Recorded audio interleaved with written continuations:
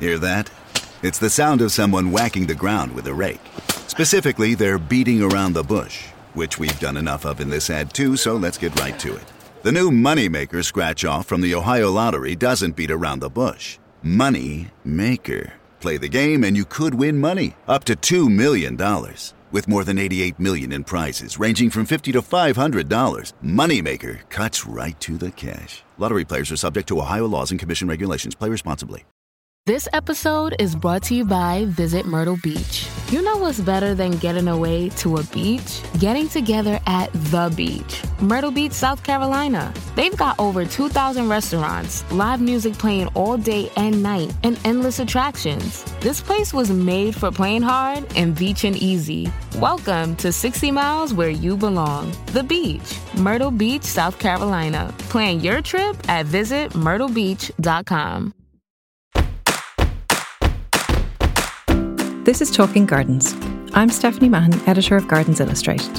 And this week, I'm talking to Arit Anderson, garden designer, TV presenter, and one of the founders of the Sustainable Landscape Foundation. I caught up with Arit at her home, which just happens to be on a major flight path, so apologies for the sound quality on this one. So Arit, if you could choose some gardens that you visited or that you love, that would be inspiration for your dream garden, what's the first place that you would think of? That question, Steph, is so difficult because seeing so many gardens and then trying to do a memory recall on all of them. I think the thing about the gardens that I've visited, that I've enjoyed, that they give you a sense of wow when you go in.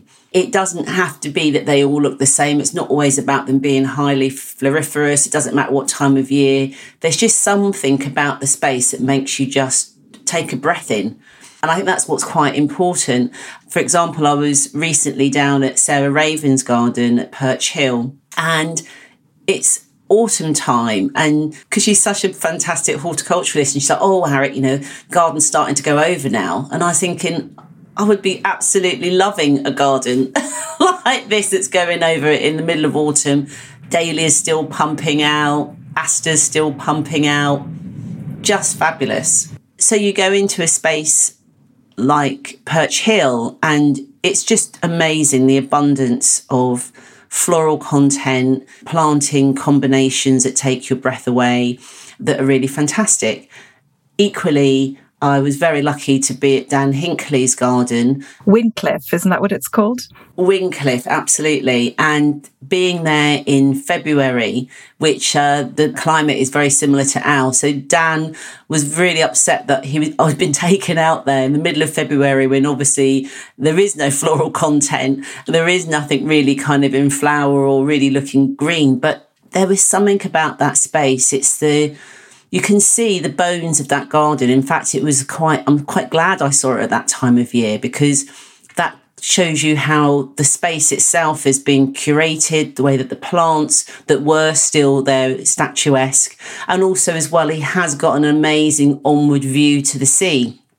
So I think that different gardens, it doesn't really matter, as I said, what you're just seeing, is how it makes you feel. And that's something that I'd really want to capture in my fantasy garden, is how do you feel once you come through the gate? That wow factor is what we're looking for. Yeah. Gorgeous. Yeah, definitely. And the wow, like I said, it doesn't have to be a perfected wow, really not. It's something that speaks to your heart, something that makes you just stop for a moment. And I think that's the important thing, because as gardeners, we can always be comparing at times. If only I had this, if only I had that, wondering what we haven't got. But sometimes I think we forget to look at the spaces in between and look at the bits that we have got. The spaces in between. I like that. The spaces in between is a lovely phrase that I was, I guess, taken from when I used to do a lot of more spiritual work. And that's where the magic happens. In the space in between. I think sometimes we think we're looking at the solidity of a plant and we're looking at the solid matter, but actually we're looking at everything around it, the air around it, the shadowing, the shapes, the light that gets cast. So that's where the magic actually is performed, and that's where the wow is. It's true, isn't it? And I think there's also a lot of developing interest in sort of the spaces in between in terms of woodland edge, the edges of, between one sort of ecotype and another. I'm hearing more and more of people discussing plants that can do well in lots of different conditions or on the edges of two different types of space. I'm wondering if that's going to be the next big thing in horticulture, is really examining these more edge spaces in between different things, a little bit of sun, a little bit of shade, and quite a lot of interesting plant choices in that as well. Well, that definitely seems to be gaining more momentum, Steph, because I think that's where, when people are talking about, say, like on a lawn, that's where the magic is happening between the sort of like the longer sward and the shorter sward of the grass, for example. And it's these different, what's kind of called these different ecotones that are kind of coming up against each other. That where there's a handover, if you like, there's a handover of the biodiversity and the wildlife that lives in one space versus that lives in another. So you get like a kind of a magic that happens in those spaces. And I think in a garden, it can sometimes feel difficult to create that, but it is possible. It is possible. And I'd definitely be working on that. So you've told us that your fantasy garden would have a wow factor, but what about inspirations from wider landscapes, not just gardens? Is there places that you've been that just blew you away that you think, I'd really love a part of that in my dream garden? Well, I think that's where the wow bit comes from, actually, because one of my favourite go-to places, and I've rekindled it from when I was a child, is the Lake District. When I was a child, my mum would take us up there, and we're quite a big family, and it would be camping under proper canvas. We'd be driven up in a proper old Land Rover with sore bottoms if you didn't get your cushion on the go. And so going up to the Lake District then as a child was my mum's, I guess, fantasy of fabulousness, because we'd be washing at a stream. We used to hire a little space in a farmer's field, quite literally, and we'd have to wash at the stream. And like I said, and my mum would go and get the milk fresh from the farmer and things. But let me tell you, as a child, there was nothing romantic about that. It was cold and soggy sleeping bags. And where are we going now? And all you'd be waiting for is the Kendal Mint. I think that, once you've got your Kendal Mint cake, and you probably would see another lake and my mum going all excited about it, it must have stuck by osmosis. And of course, as I got older and I remembered, the Lake District and my mum's love of the Lake District, and I think I went back up there in my 20s and realised, wow, yeah, this is a really fabulous landscape. And then more recently, I had just come into doing gardening and garden design, and I pushed myself a little bit ahead of probably my skill set, and I had started to design a garden for a client that probably looked, like I said, a bit ahead of where I was, and it got a bit stressful, to say the least, because there's a lot to happen in putting the garden together. And I needed a little bit of respite, and I thought, where am I going to run to? Where can I escape for a little bit? And it was to the Lake District.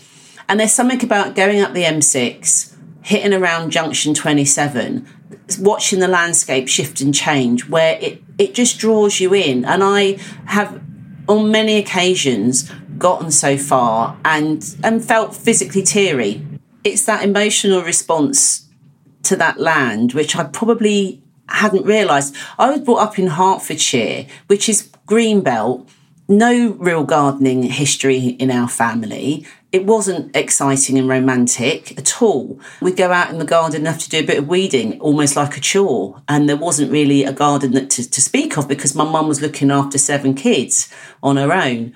So going out to play was something that we definitely enjoyed.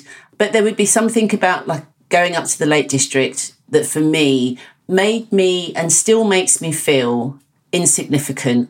And I don't think of myself as hugely significant anyway, but certainly that you can go up there and you can throw it out to the landscape knowing all the worries that I've got are going to be gone in a nanosecond in comparison to the fact that this amazing landscape will be there years and thousands of years before and thousands of years after me. And so you realise you can get yourself you can recalibrate yourself back into the pecking order of life, that it's only a moment, that it feels awful, and it's not going to last forever.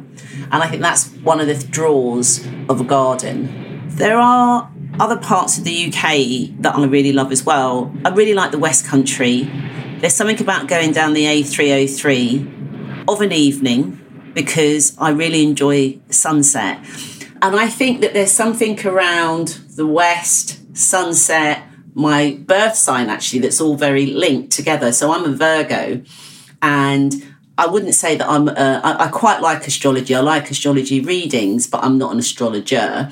And there was something that was given to me one time from an astrologer that was really made sense of how the star signs are, and well, they're all sun signs, obviously, and how it works through the year, because Leo, which is sort of going into August, is when we're at the zenith of light, and that's when our gardens are really full bloom and resplendent, and all the growing is really, really hitting a peak.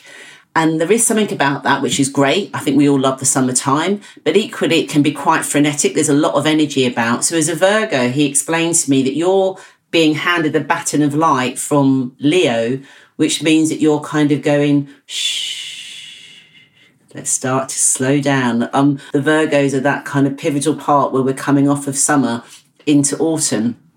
And when you look at autumn in terms of, say, Native American Indian, how they look at the seasonality, that kind of all rolls into the West, you know, the autumn of our lives, all of that type of thing. And it kind of makes sense, because I actually am more of an owl than a lark. So I like sunset. I like that light slightly dipping. I don't have issues of going into winter. But I think that there's something, obviously, in this fantasy garden where I'll definitely have to have views of the sunset, for sure. That's definitely got to come into play. Yeah, the West Country, I really like the West Country. I think there's something around Somerset where there's always water, there's always little river tributaries. I would never have put myself down as somebody that would be a water person. I don't really swim. So I'm not a swimmer, but there is something about having levels of water around me that's great. And currently I live by the River Thames. I'm very close to the River Thames. I can drop down to the towpath. But the point about living near the River Thames in the part of London that I live means we get a lot of planes though, Steph. So we must make sure that in my new landscape, because you probably keep hearing them coming over. Sometimes hearing them as we talk, yeah. Yeah, sometimes as we talk. Yeah, that's not so great. But going back to sort of wider landscapes, and this wow and this awe, that's what's important. There's a lovely writer, Florence Williams, who wrote Nature Fix, and she talked very much about this breathing in of the landscape. It quite literally makes you, as you breathe it in, and that oxygen that comes into your lungs, that energy intake that you have of the land, that's where, again, this potent magic works. So there's lots of different landscapes. I mean, I've been lucky enough to travel a little bit, go off into Spokane up in Northwest America. There's landscapes there, whether it's mountainous regions, there's seasides as well. So I don't have a favourite landscape. I have some favourite places. The lakes is most definitely in my heart, but I think it still goes back to the feeling that it gives you when you're out in those spaces. It's so funny when you mentioned about going up to the Lake District as a child and camping there and just not really being that bothered or interested by it. Just thinking it's cold and damp and I just want to go home. Can I have my Kendall mooncake now? But it reminded me of, I think every Sunday when I was a child, we used to get dragged out for a walk after lunch in the woodland. And I was just like, oh God, do we have to go? Why are we here? And now I live in the woods and I do that to defrag, just like you talked about. You know, you go, you have that moment where you feel like, oh, nothing really matters. I'm here now. I've got perspective again. I feel better having just been out in nature for a little bit. So it's so interesting, isn't it, that those moments from childhood that we definitely didn't enjoy then, but then as adults we're drawn back to almost as our stress relief. There must be a psychologist somewhere nodding and saying, yes, it's all very common and interesting and Well, I hope that there is, because I think it's the osmosis that we're going to have to rely on in the coming years, because getting into outside space, as we know, especially for young people, is very difficult as we become more urbanised. Having that real sense of place and memory is going to be more important, that we try to get children out into that. You know, I know with my own stepchildren, they don't have that sort of sense of wanting to be out. I think there's the new net migration is indoors. That's what they say, which people are spending more time indoors than you would actually in a prison, if you think about it. So that osmosis of being out as a child, you're absolutely right. Somewhere it runs true. And I've been doing talks where I go out to people and I'll say to them about childhood gardening memories. And they're all really... you're almost there with them when they're describing it, but the taste of the tomato that they're referring to, or the smell of the greenhouse that they was in with their grandfather, real strong memory connection. And even though it dips off at whatever stage of their life, unless they decide to be a gardening professional, a landscape professional, as they've gotten older, it definitely comes back. It's in our DNA, which is good. You didn't, you had a career before you came into garden design, didn't you? You were in fashion, is that right? Yeah, I had multiple careers, Steph. I was beginning to wonder, where's it all going? I mean, I started in pharmacy, originally as a pharmacy technician. I did not know that. Yeah, wow. That's my very first job. I was at college and I was a pharmacy technician. I loved the study, I loved the science, but I didn't particularly like the job as such. I then went into fashion, yes, which is kind of a lot of people know that. I also trained as a holistic therapist in some different modalities of massage and healing and reflexology, and also did event management and then gardening. And now I can look back and go, yes. I can see all the connections as to how all of those different things have now led me to the garden, up the garden path, quite literally. Plants obviously are the backbone of modern medicine. The fashion element is about the collections of putting together families and stories. I've had to swap coats and trousers and jackets for trees and shrubs and perennials. And then the healing aspect is really the bit that I'm hoping, as I get older and as I get more experience of what I'm doing, that I can really, really start to bring through gardens. Obviously, that's been always there, but it's something that I want to be able to bring through myself. And the event management side even is when you're creating a show garden, when you're installing a garden for somebody, all of those event management skills, if there's an end date of completion. But of course, the great thing with the garden is that when we back out, that's when the garden starts. So I think if anybody is listening who has a different skill set to when they garden, just think of the parallels, because it doesn't have to be literal. When I first come into the industry, I felt like a baby at age 44, and I'm never going to be able to play with the grown-ups, and I don't really understand what I'm doing, and there's too much to learn. But then equally would get really excited that there's so much to learn, and how exciting is that? And to learn from the grown-ups, as I call them, and just luckily have found a space where I can hopefully help our gardening community, which is mainly through communication. So, yeah, there's a place for everybody in a garden setting, always. And then, of course, your slight segue into TV presenting, which is, I think, how most people would know you, is from being on the telly, talking about gardens. Was that quite a challenge for you? Did you feel like, I mean, you look like such a natural on screen. Was it easy for you to slip into that role? Did you feel quite relaxed about it, or was it really nerve-wracking? Oh, well, thank you for saying that it comes across naturally. That's good to know, because I just try to be the same. I am the same person on screen as I am off. Like, there's not a different persona. The bit with the TV, it came about from the show garden that I did in 2016, being televised. And when I was being interviewed, it felt quite easy, as in, because it's really all based around having a good old chat. And Steph, you know that's what I like, a good old chat. The difference is that you've got a camera in your face, which is slightly different. The TV thing is not something that I set out to, I want to be on telly, I want to be known. Definitely not that at all. the reason why I pursued it was because I realised that it's a teaching vehicle.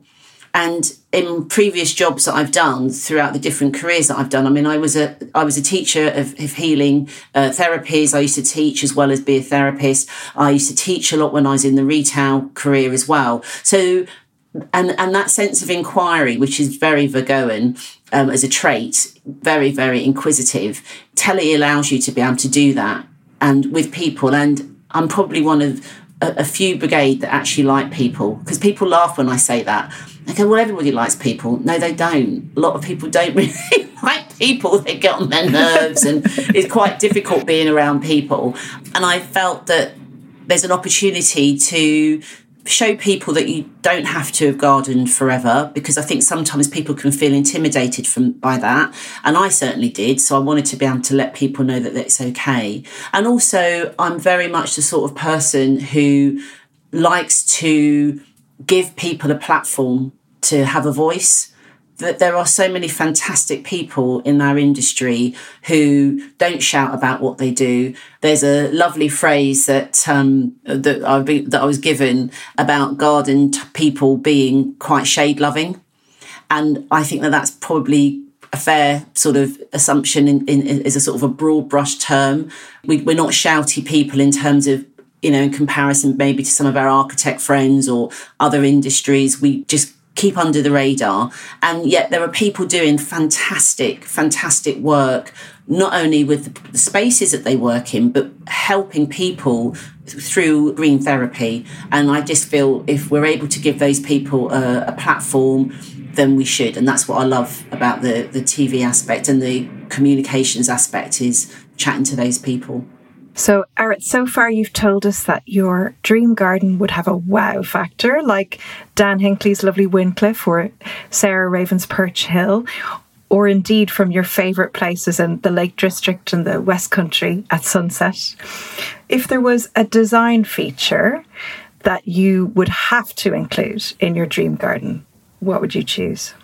I guess the dream garden, you see, is probably going to be incredibly different to mine, because I have a tiny garden. I live in a terrace. I have a 10 metre by 4 metre space, of which some of that space is taken up now by a small studio. So in reality, there's only 7 metres by 4 metres of space to sit, have plants, to do everything that you're supposed to do in a garden. So space is tight and of a minimum. One of the things I guess I would enjoy in this garden would be to have an expanse of water, really large natural pond. I don't have the benefits of that in the space that I live in, and obviously a lot of places that I've visited and obviously knowing that water is a huge draw of life, water being, one of our life-giving properties on this planet. It would be fabulous to be able to see the sky drawn down into its reflection, see what life comes through into that space.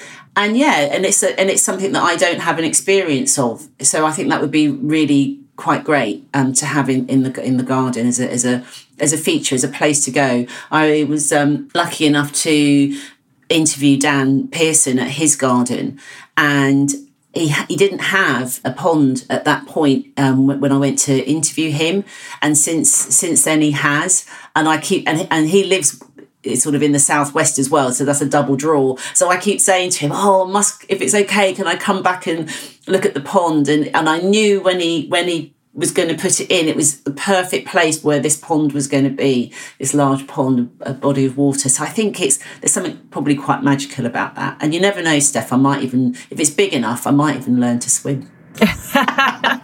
So a kind of a swimming pond. Well, possibly.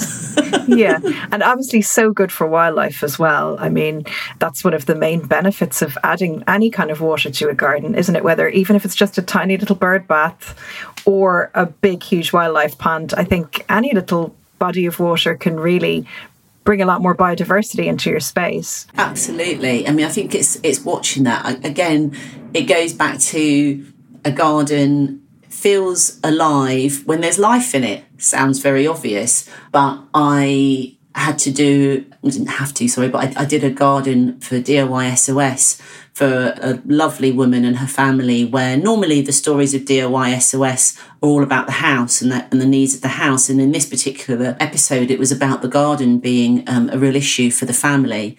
I won't go into all the detail, but the key thing of one of the reasons as to why this garden was an issue, not because of just because of the trauma that had occurred in it to the family, but it was devoid of life. How could this space ever be healing? It traumatised them, number one, through, unfortunately, deaths that had occurred in the garden. But equally, the way that the space was laid out, there was no life coming into the garden. And that really brought home the fact that you need, of course, plants and the living plants and the vibration that plants give us, which is not just visually how they look, but they have their own life force that we also get to tap into. But it's the fact that there were no birds coming in, there was no insect life there. It was just devoid of all of that. So yeah, I think anything that brings that into the garden and a big expanse of water. I've got a little bit of water in here at the moment, which I'm hoping to get better at. Really, it's not huge. I've only literally just put in a small pond in here, very small, but we'll see what it brings. This episode is brought to you by Visit Myrtle Beach. You know what's better than getting away to a beach? Getting together at the beach. Myrtle Beach, South Carolina. They've got over 2,000 restaurants, live music playing all day and night, and endless attractions. This place was made for playing hard and beaching easy. Welcome to 60 miles where you belong. The beach. Myrtle Beach, South Carolina. Plan your trip at visitmyrtlebeach.com. And if there were, you mentioned some people like Dan Pearson there, if there were some people that you wanted to have in your dream garden, whether that be, I don't know, your fantasy dream head gardener, or someone to come in and design the space for you, or visitors that you would love to have come and see your dream garden, who would you want to share it with? Well, I think, as you said, the key word there is share, isn't it? Because it would be a little bit rude to have all that space, because it would probably be quite big, because it's big. It has to be big because it has to kind of fit in the obligatory year-round interest. And the Lake District. I mean, it's pretty hard to fit the Lake District into it. Yeah, the Lake District is the back garden. Could you imagine that? Now, yeah, people are great, and I have been very fortunate to meet fabulous people. And yeah, wouldn't it be lovely if I was able to have someone like Dan come in and really help assist with the design? Because I think collaboration is really, really key. Sometimes people have to think, oh, it's only that designer. Well, of course, it's not just the designer. The designer's collaborating with so many different people, landscapers, architects, plants people, nurserymen, tree specialists. It's a family of people that create a garden. So you'd need to make sure that you've got all of those people in. And the thing I love about Dan is that Dan has a fantastic relationship with time. And that is something that definitely has to come into this garden, the relationship of time, because for a garden to truly establish and be fabulous, it needs time to do that. And in the world that we live in now, everything needs to be press of a button, it's delivered, bang, and off we go, instant, evergreen, got to look good all year round. That's not a reality. And I think having a great relationship with time is good. And I know that Dan is one of those people that's great at that. I feel really bad now because I'll either got to do a roll call list that's going to go on forever, or I feel like I'm not missing anybody out. If you're just because I've not said your name, you know who you are. I mean, head gardeners, they are fabulous people looking after historic sites of interest, and that's obviously across the world that they're doing that.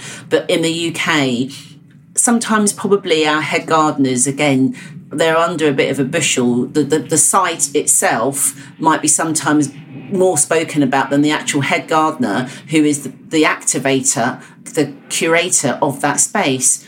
The pinnacle person, or one of the pinnacle people, because of course they are all great, is someone like Fergus Garrett. I have to mention Fergus because Fergus is the epitome of pure energy and reinvention.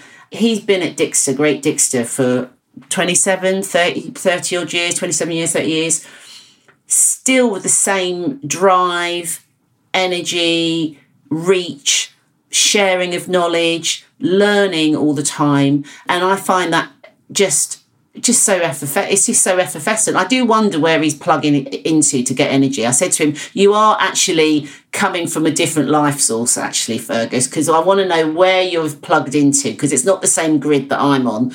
That's for sure. Yeah, we definitely need to bottle whatever it is that he's yeah, whatever he's got, we need to bottle that.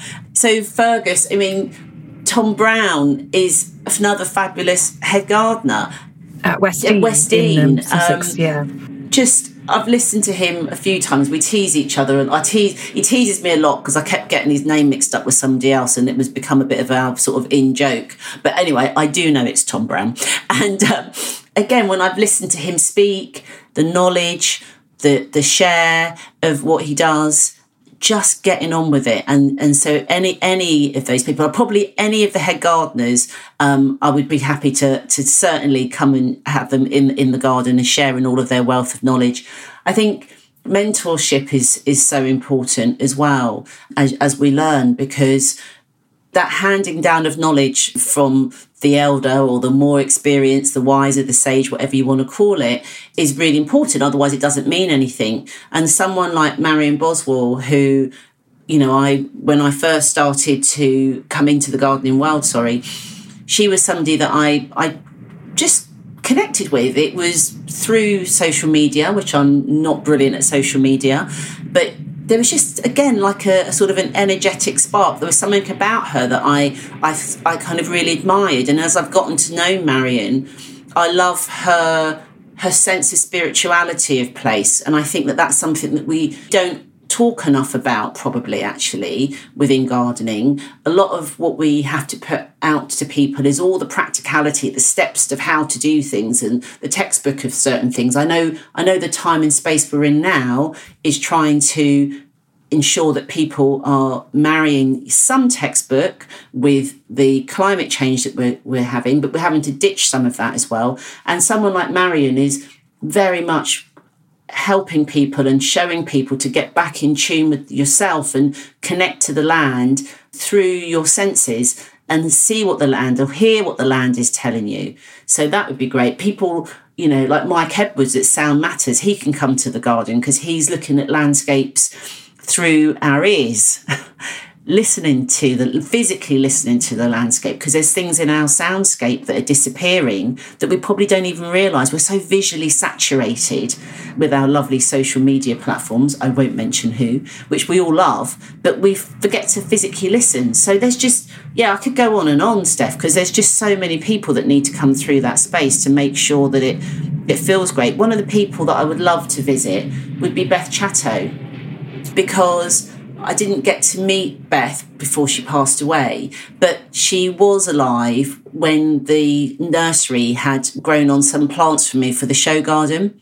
And now Julia Bolton, her granddaughter, who I'm very good friends with, we sort of say, it's just that moment in time when if I'd just known you a little bit before, you could have met Beth. But the thing is that Beth lives on through so many different people. I meet so many people that did know Beth Chatto. So you do feel that you get to know her a little bit through that, and clearly, obviously, through the work she's done at the garden and the nursery. So all of those people that have input into our gardening world, I think probably I'd end up with a little bit of them all come through the garden anyway, because their heritage lives on. And John Brooks, he can come as well, because I spent a little bit of time with him, just a little bit of time before he passed away. So I'd like him to come. That would be a very interesting collection of people. I would definitely want to visit your dream garden on the same day that everyone is. You're on the list, great. Steph. I need you there because I need you to come and write about it and share it as well. I mean, you've been so supportive from day one, so definitely you're on the list. Well, I'm honoured. Thank you. I'm definitely going to be there for sure. And if you had to choose some plants or a style of planting, perhaps something that you couldn't have in your real garden for your dream garden, what kind of plants or planting do you desire most? Would you just love to have, or do you covet for your fantasy garden? One of the planting styles that I guess, ignited quite a lot of me in terms of where I talk now about the environment and climate change was Mediterranean plants, in terms of just totally bedazzled by their adaptation to living in extreme heat with minimal water. I just found that fascinating. All this, that kind of, I guess, first got me looking and thinking about plant strategy. And I felt that also as well, that with Mediterranean plants, it always feels that with the palette of those plants, and I'll be shocked for saying this, but it felt like you could just bring any plant together and they always look so instantly brilliant. I remember doing some volunteering for James Basson, and he was bringing a plant palette together for a client, and I was having to do it on screen, taking pictures so that we could visually show his client. And I kept saying to him, wow, it's just amazing that if it doesn't, normally you'll sit there moving the pictures around, making sure this one sits with this one, trying to look at a kind of community. They all seem to harmonise so well. That said, that's my appreciation of that group of plants. But what I don't have in my garden, and what I would probably really enjoy, is that woodland or stroke woodland edge, being able to have a bluebell meadow that you'd be able to just see that heralds spring. Bear in mind, I've said that I'm the other, normally kind of more of a sort of high summer into autumn girl, but there is something about, the seeing those bluebells come through and watching the light through the tree canopy start to change, which I think would be quite magical.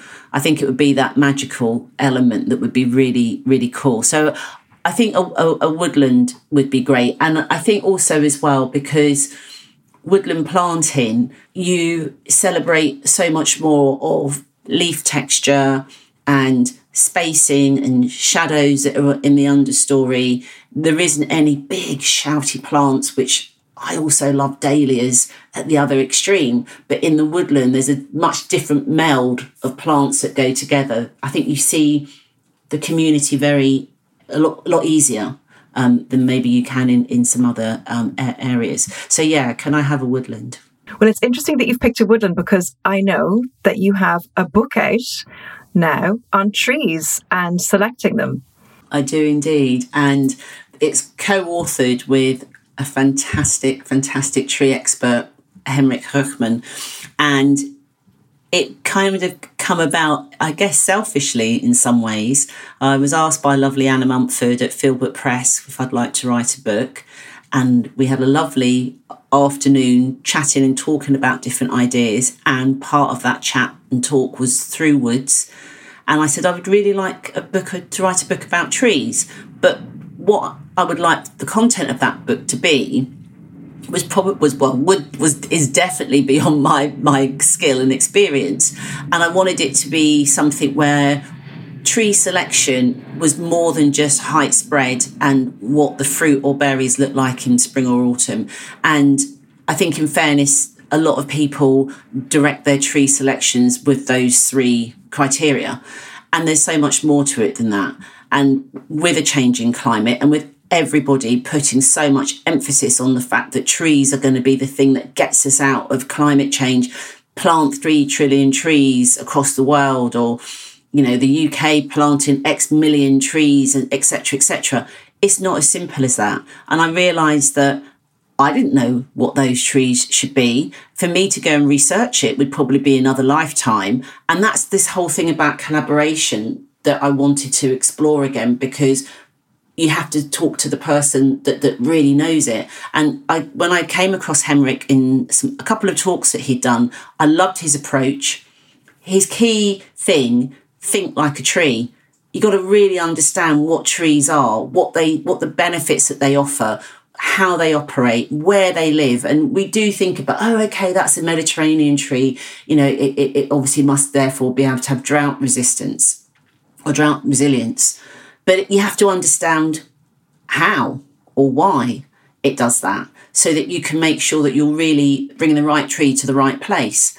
There was just so much that he had to offer, and we wanted to do the book together so that there was me, if you like, being the person that was, but what about that bit? And I don't understand that bit, Henrik, and how can we look at this and shaping and carving this book so that people learn about how trees function, and to really understand that trees can only give us all of the amazing benefits, or what we call ecosystem services, the services that we get back from trees if they reach maturity, if they manage to keep disease to keep away from disease, pest and disease.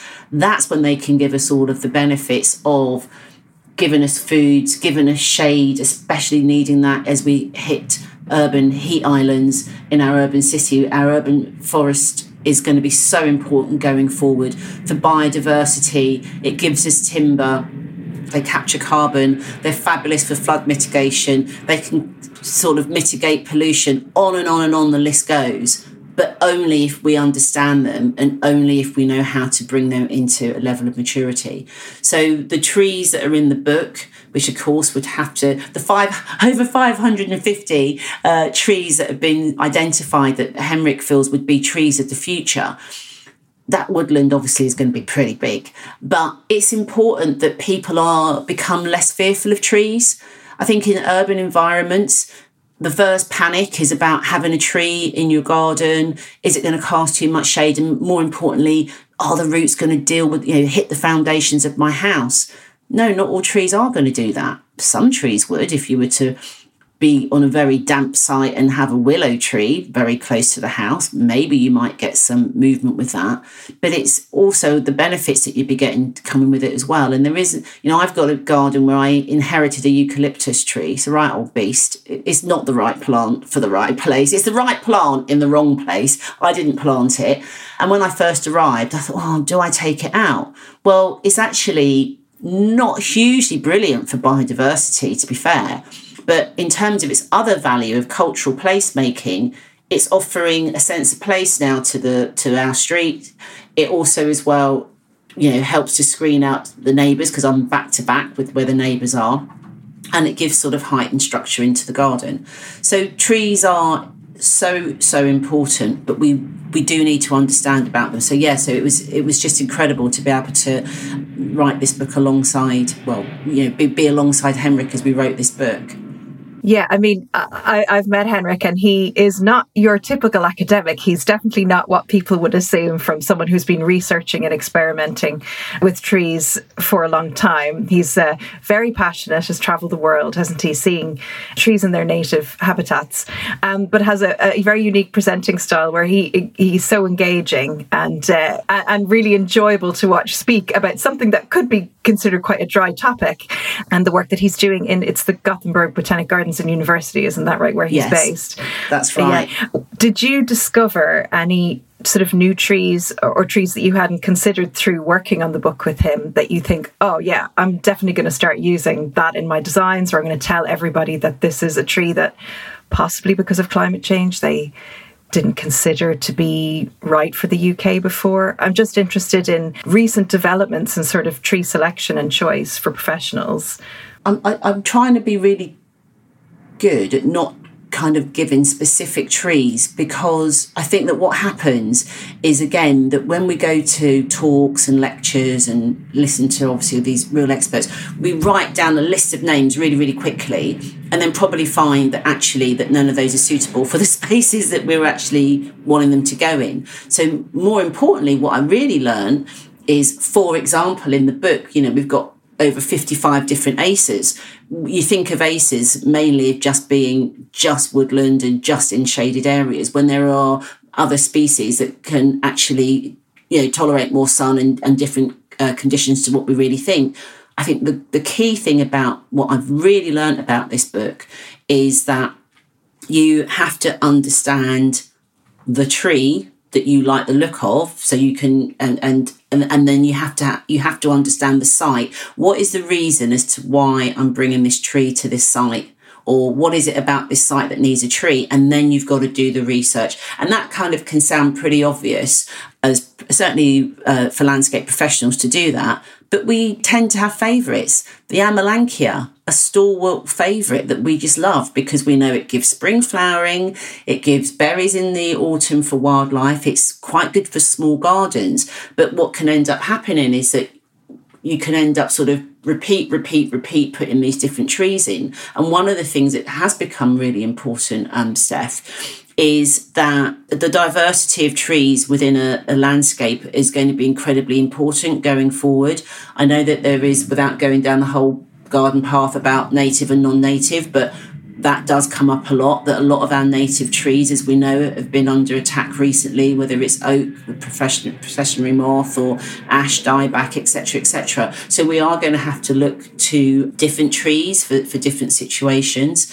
So that's really important. And hopefully that this book is an invitation to professionals as well as the general public just to learn that bit more. And it's presented in such a way where there's a lot of pictorial reference so that people can see the exemplification of what's meant. Because, for example, if, you're one of the things that we talk about, or Henrik talks about within the book, is shading, and which one of the obvious things about trees, shading and cooling.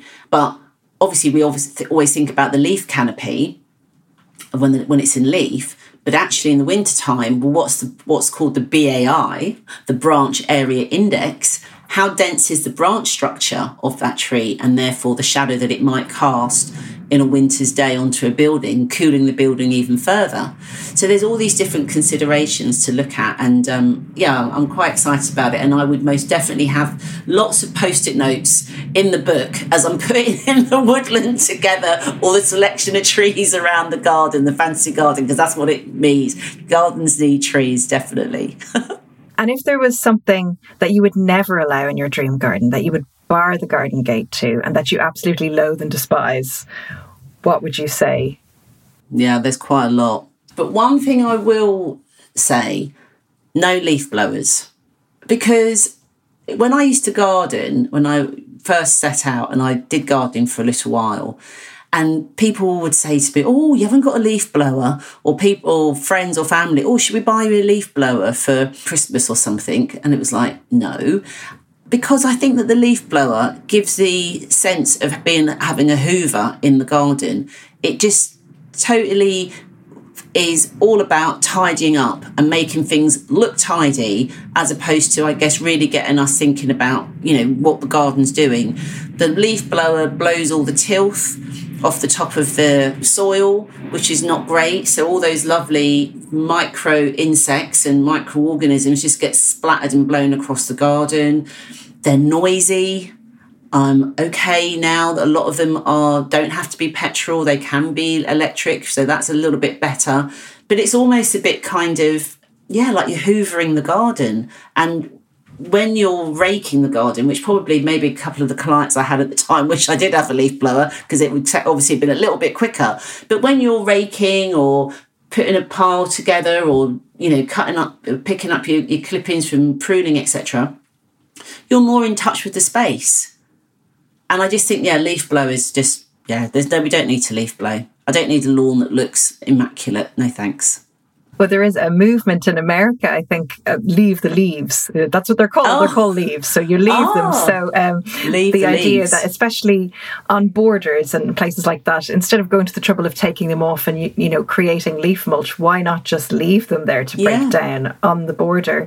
So it's definitely a movement at the moment to just leave the leaves. It is really interesting about our vision of what we think has to be on borders. Leaves obviously is great, compost to sit on there anyway. And I was up at Lowther Castle in the Lake District earlier this year, and the gardeners are actually starting to do chop and drop a lot more, because they're starting to think, well, actually, we take all of the the cuttings from the perennials when we're sort of maybe deadheading, etc., and then we have to cut it off, compost it, bring it all the way back, and they're trying to look at ways of how to minimise, energy, time, etc., in the garden. So I think for the visitors to sort of see, I was like looking at all this Alchemilla mollis leaves, and I was like, oh, I wonder what's going on there. And they said, we're just kind of going to let it mulch down in the area that it is, which if it was in nature, that's what it would do. So a lot of this is really, I guess, throwing up this whole what a garden should look like versus what a garden should just be doing. And that's the difference, I guess, isn't it? So, Arit, you've told us that your dream garden would have the wow factor of gardens like Dan Hinckley's Wincliffe and Sarah Raven's Perch Hill, as well as the gorgeous views of sunset at the Lake District in the West Country. It would have a gorgeous expanse of water like a wildlife pond. It would also have great people coming to visit and help, including Dan Pearson, Fergus Garrett, Beth Chatto. And it would have a woodland with a lovely bluebell meadow at its foot. And you would definitely not have any leaf blowers. But if you had to pick 3 more quick-fire things that you would have to have in your fantasy space, what would they be? Well, I think I'd have to have a vegetable patch, because I don't have much space here, and I know that there's every little space counts, and so the few little vegetables that I grow, which is just the obligatory cucumbers, a few tomatoes, a bit of lettuce in containers, it would be lovely to have a vegetable patch, and it would be lovely if it were maybe community driven as well, so that people can come up and really all get involved, take away the produce, that whole sense of going out and picking your own cup of tea or picking tonight's soup.